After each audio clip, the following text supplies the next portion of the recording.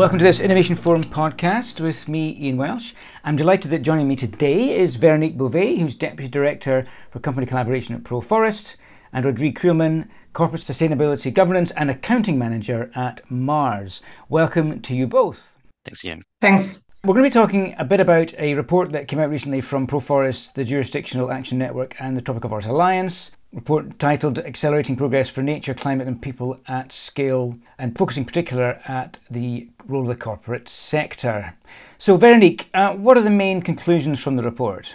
The report is it's a paper that Proforest developed together with TFA, as you mentioned, as part of a series. There were further papers that looked into the role of the private sector investment and engagement in landscapes, in particular to address commodity-driven deforestation. And what we see is, and the paper describes how companies, and then in particular looking at the forest, land use and agricultural sector, are investing and engaging in landscapes to deliver positive impact on climate, nature and people, as you mentioned, starting initially to look at addressing and tackling deforestation at scale, recognizing the need that this could not necessarily be done by working alone and within supply chains, but really the need for collaboration to address systemic issues and root causes that are underlying the deforestation, which, or amongst others, the recognition to work with local communities and people, but also importantly, the local government, who are essential in framing and delivering these enable conditions like land use planning, monitoring, enforcement, etc. Sort of describes this trend of private sector investment from, in particular, again, this land use and agricultural sector to really address deforestation and work beyond their supply chains in collaboration with local stakeholders. So it describes about that. Also, how this same land use sector is actually responsible for about 23% of all land use emissions and thus contributes about 23% of the climate change and the global emissions. And thus there's real opportunities and a role to play for the private sector, who are taking this responsibility by the fact that they, for example, have taken on more commitments, net zero, and also now picking up more commitments on having a positive impact and address on nature. At the same time, this report describes that yet, even though we see sort of an increased investment and engagement in landscapes, if we look at what we need and investments that we need to address the current nature and climate crisis, these investments are actually also a drop of what is needed, and we need far more investments to address all of these greenhouse gas emissions that can be reduced from the land use sector. The report, for example, quotes that a study that identifies that we need about $436 billion by 2030 to do that. It then talks a bit about, okay, we need more investment. How can we do that? There is a lack of guidance for the companies and claims that they can make. So how can we help build that business case? We see significant progress by frameworks who indicate and set accounting rules for the private sector. How do I account for my emissions, etc.? So we see that trend coming up. But at the same time, the report concludes there is a bit of a mismatch still in terms of how these focus on targets, setting targets, accounting versus that real urgency and action that we need and incentivizing that. So that is an overall conclusion from the report, and then it has some recommendations as to how these can be addressed, some of these conclusions and needs for further investment and what can be done. How do you think the private sector's engagement on landscapes approaches is evolving? There's an increased trend. We saw from CDP, who keeps track and has reporting from companies that are investing in landscapes and reporting that they engage. That has quadrupled if we look from 2021 to 2022, from about 50 to less than 200. Again, overall realization that there is a need to collaborate to really work beyond supply chain. It's cost efficient to do that. At the same time, the need to scale up. So the private sector engagement, how that's evolving, I think companies are looking at to how they can catalyze additional investments, looking at how can we build on the REDD Plus framework. So these are already established frameworks which give some sort of level of security for private sector to link and engage to these more jurisdictional REDD Plus approaches, REDD Plus being reduced emissions from deforestation and degradation. What you also see in terms of how this is evolving is that many and several companies have, in addition to no deforestation commitments, also taken on commitments to protect nature, this net zero, as I just mentioned. What you see is also now trying to look more holistically rather than having these targets. Okay, I need to conserve so many hectares, I need to restore. How can we do this holistically and combining these targets? So combining nature and climate targets, etc. And for example, you see, if you just look a little bit outside of the forest and land use sector, there's also lots of, like, for example, oil and gas companies, tech companies who are also investing. So how can we collaborate in particular areas where we want to address deforestation, where we want to conserve or restore nature?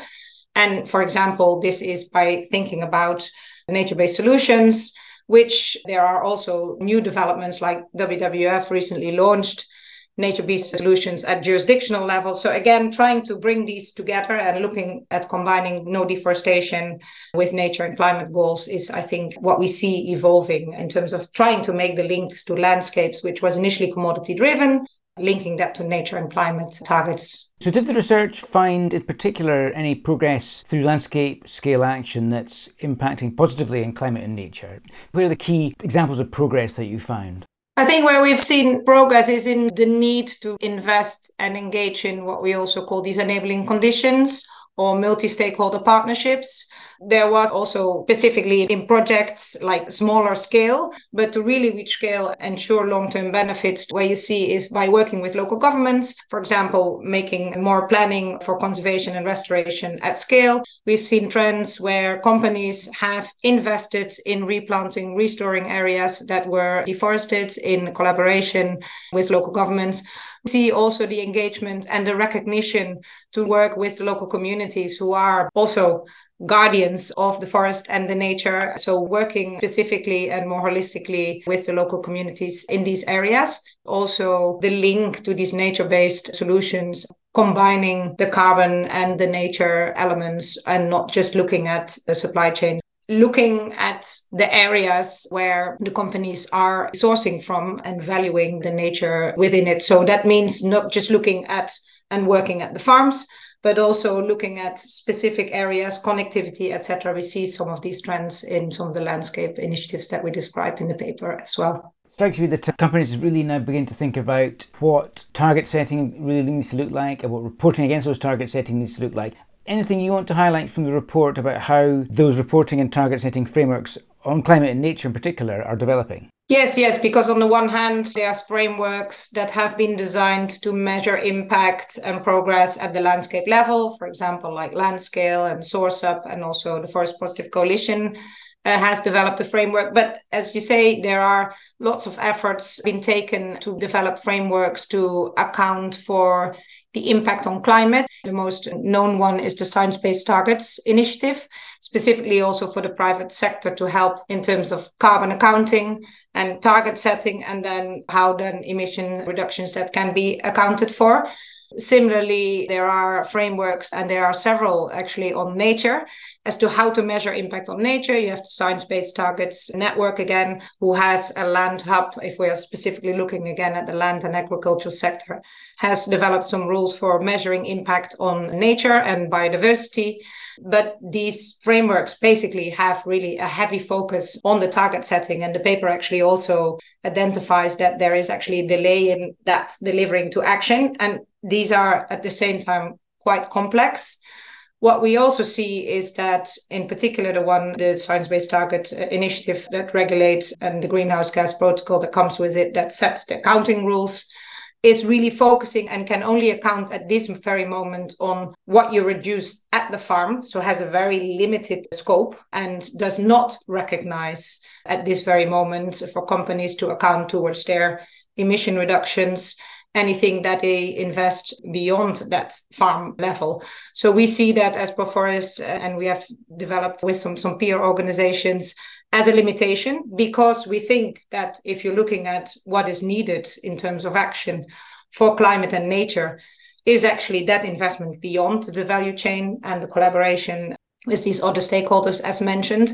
So feel that the big gap of these, in particular the Science-Based Targets initiative, is that they don't recognize that investment at this very moment. At the same time, we should say that they actually realize this and are, with their beyond the value chain mitigation, working on rules and accounting rules beyond the value chain.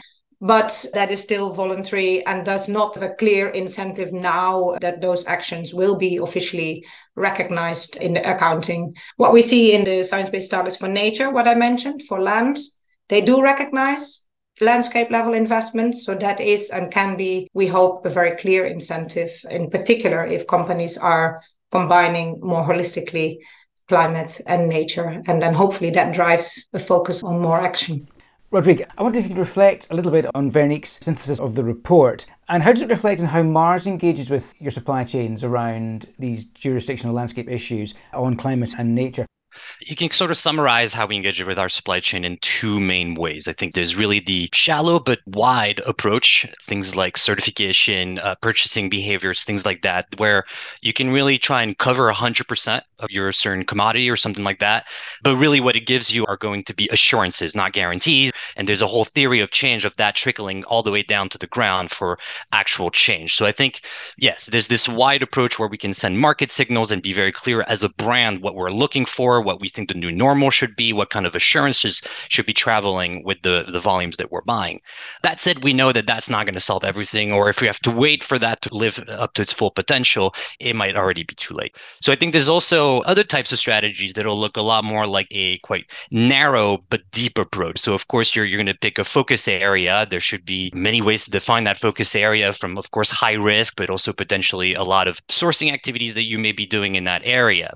And I think these approaches are what we're here to talk about, right? Like things like landscape projects, jurisdictional approaches that are there to, again, support these wide strategies, but really go much, much deeper in a way that some of these other strategies don't, because they are there to try and crack systemic issues that I think things like certification might not ever get to. So it's really about picking an area and understanding what are the dynamics at play. Why are we seeing these negative trends for emissions, nature, etc.?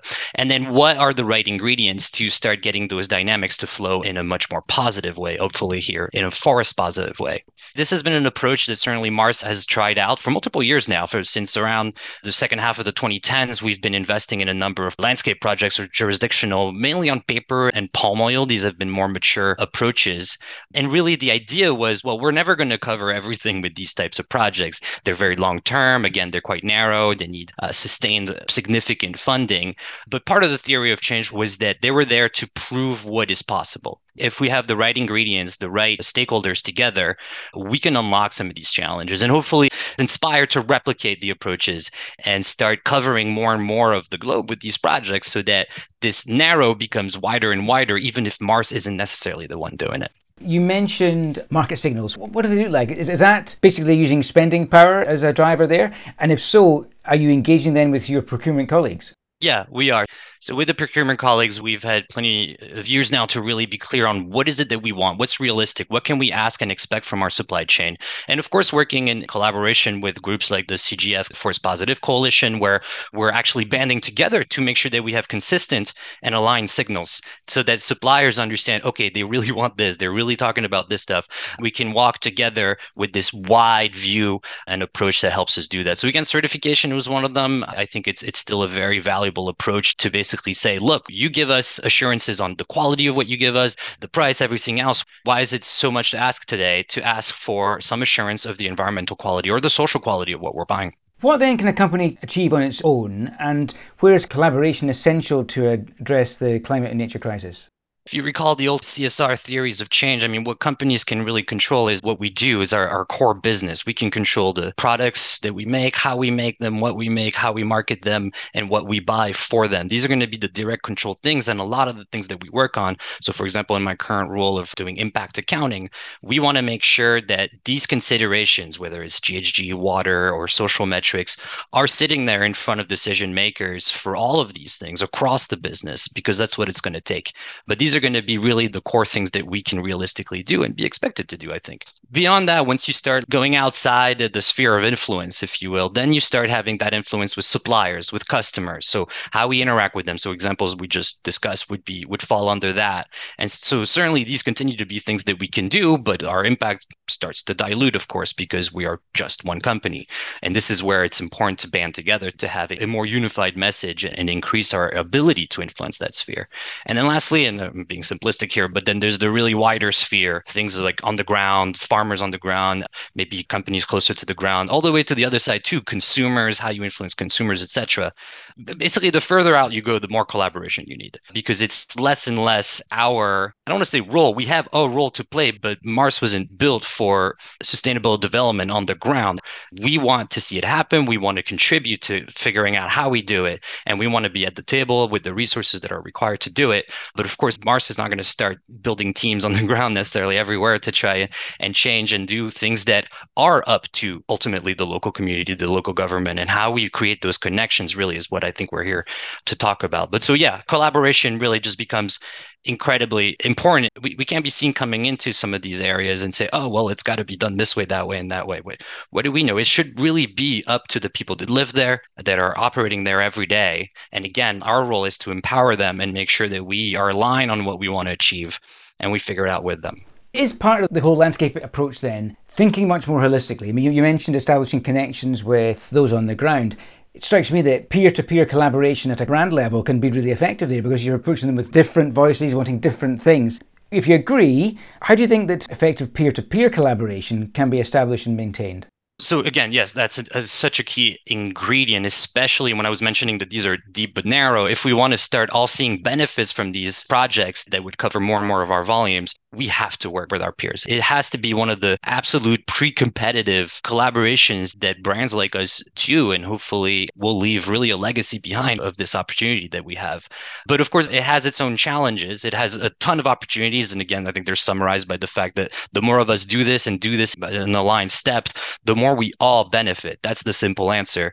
But some of the challenges that are going to come around how we account it, actually, which is a lot of it is in my current role at Mars, which is quite fascinating, is how do we create that feedback loop in a way where all the peers are going to feel like it's been an equitable way to do it. Of course, everybody still wants to, while we want to be pre-competitive, we want to make sure that there are certain guardrails that if you're investing more, then perhaps you get more the return. So I think there are considerations like that we need to crack through. And a lot of these frameworks should be there to help us do that and facilitate that. To get back to the core of your question, like peer-to-peer is important. And what do we need for that? Well, we need common and aligned goals. So again, either we all have our aligned similar macro goals, we all more and more refer to the same frameworks, the same protocols, more and more legislation is coming back in the back of that to solidify a lot of these concepts. And of course, again, I'll plug it one more time, the Forest Positive Coalition is an opportunity, and there may be others, to do that kind of alignment. It's also an opportunity to identify priority overlaps. Ideally, the collaboration isn't everyone in their corner, and then we'll see how we did. We can see, oh, you're sourcing there too. That's great. Why don't we figure out a project that makes sense for this area together? I think that it's finding the right partners. Again, like I mentioned earlier, we shouldn't be the ones literally going on the ground and doing these things. I mean, of course, we should be implicated and we should understand what's going on, but we got to find a multi-tiered partnering mechanism from local on the ground to maybe coordinating entities in the middle, all the way to us as supporters and resource providers as well. And then we all have to commit. I mean, that's always sometimes an ingredient that may be overlooked. Commitment is going to be key. And then, I'll go back to my point of that's really the challenge. And I think the clear governance on how we attach our collective outcomes into our individual commitments. And for that, it's all about this data feedback loop, data. And that's, I think that's the next horizon of challenges for us for sure. Leadership from the top is clearly very important. Are there any obvious things from your perspective that you think would convince company leaders to use the landscape collaborative approach to achieve targets on nature and climate? I think the big keys are going to be some kind of argument around a return on investment. You've heard Veronique mention it multiple times, the word investment. And it's true. Often these types of projects don't come with guarantees. They should be seen literally like an investment, except the return is going to be hopefully an environmental and social KPIs.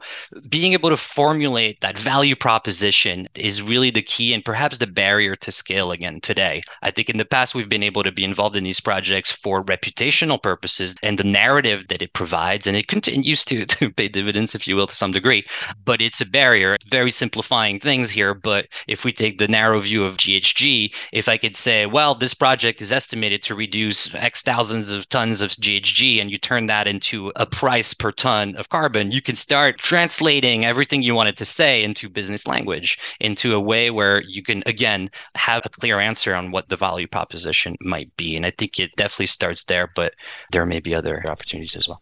Veronique, let me turn back to you. How does the approach that you've just heard outlined from Mars reflect what you're seeing in other brands, other companies? What Rodrigue was just mentioning and setting out for Mars, we definitely see with other companies.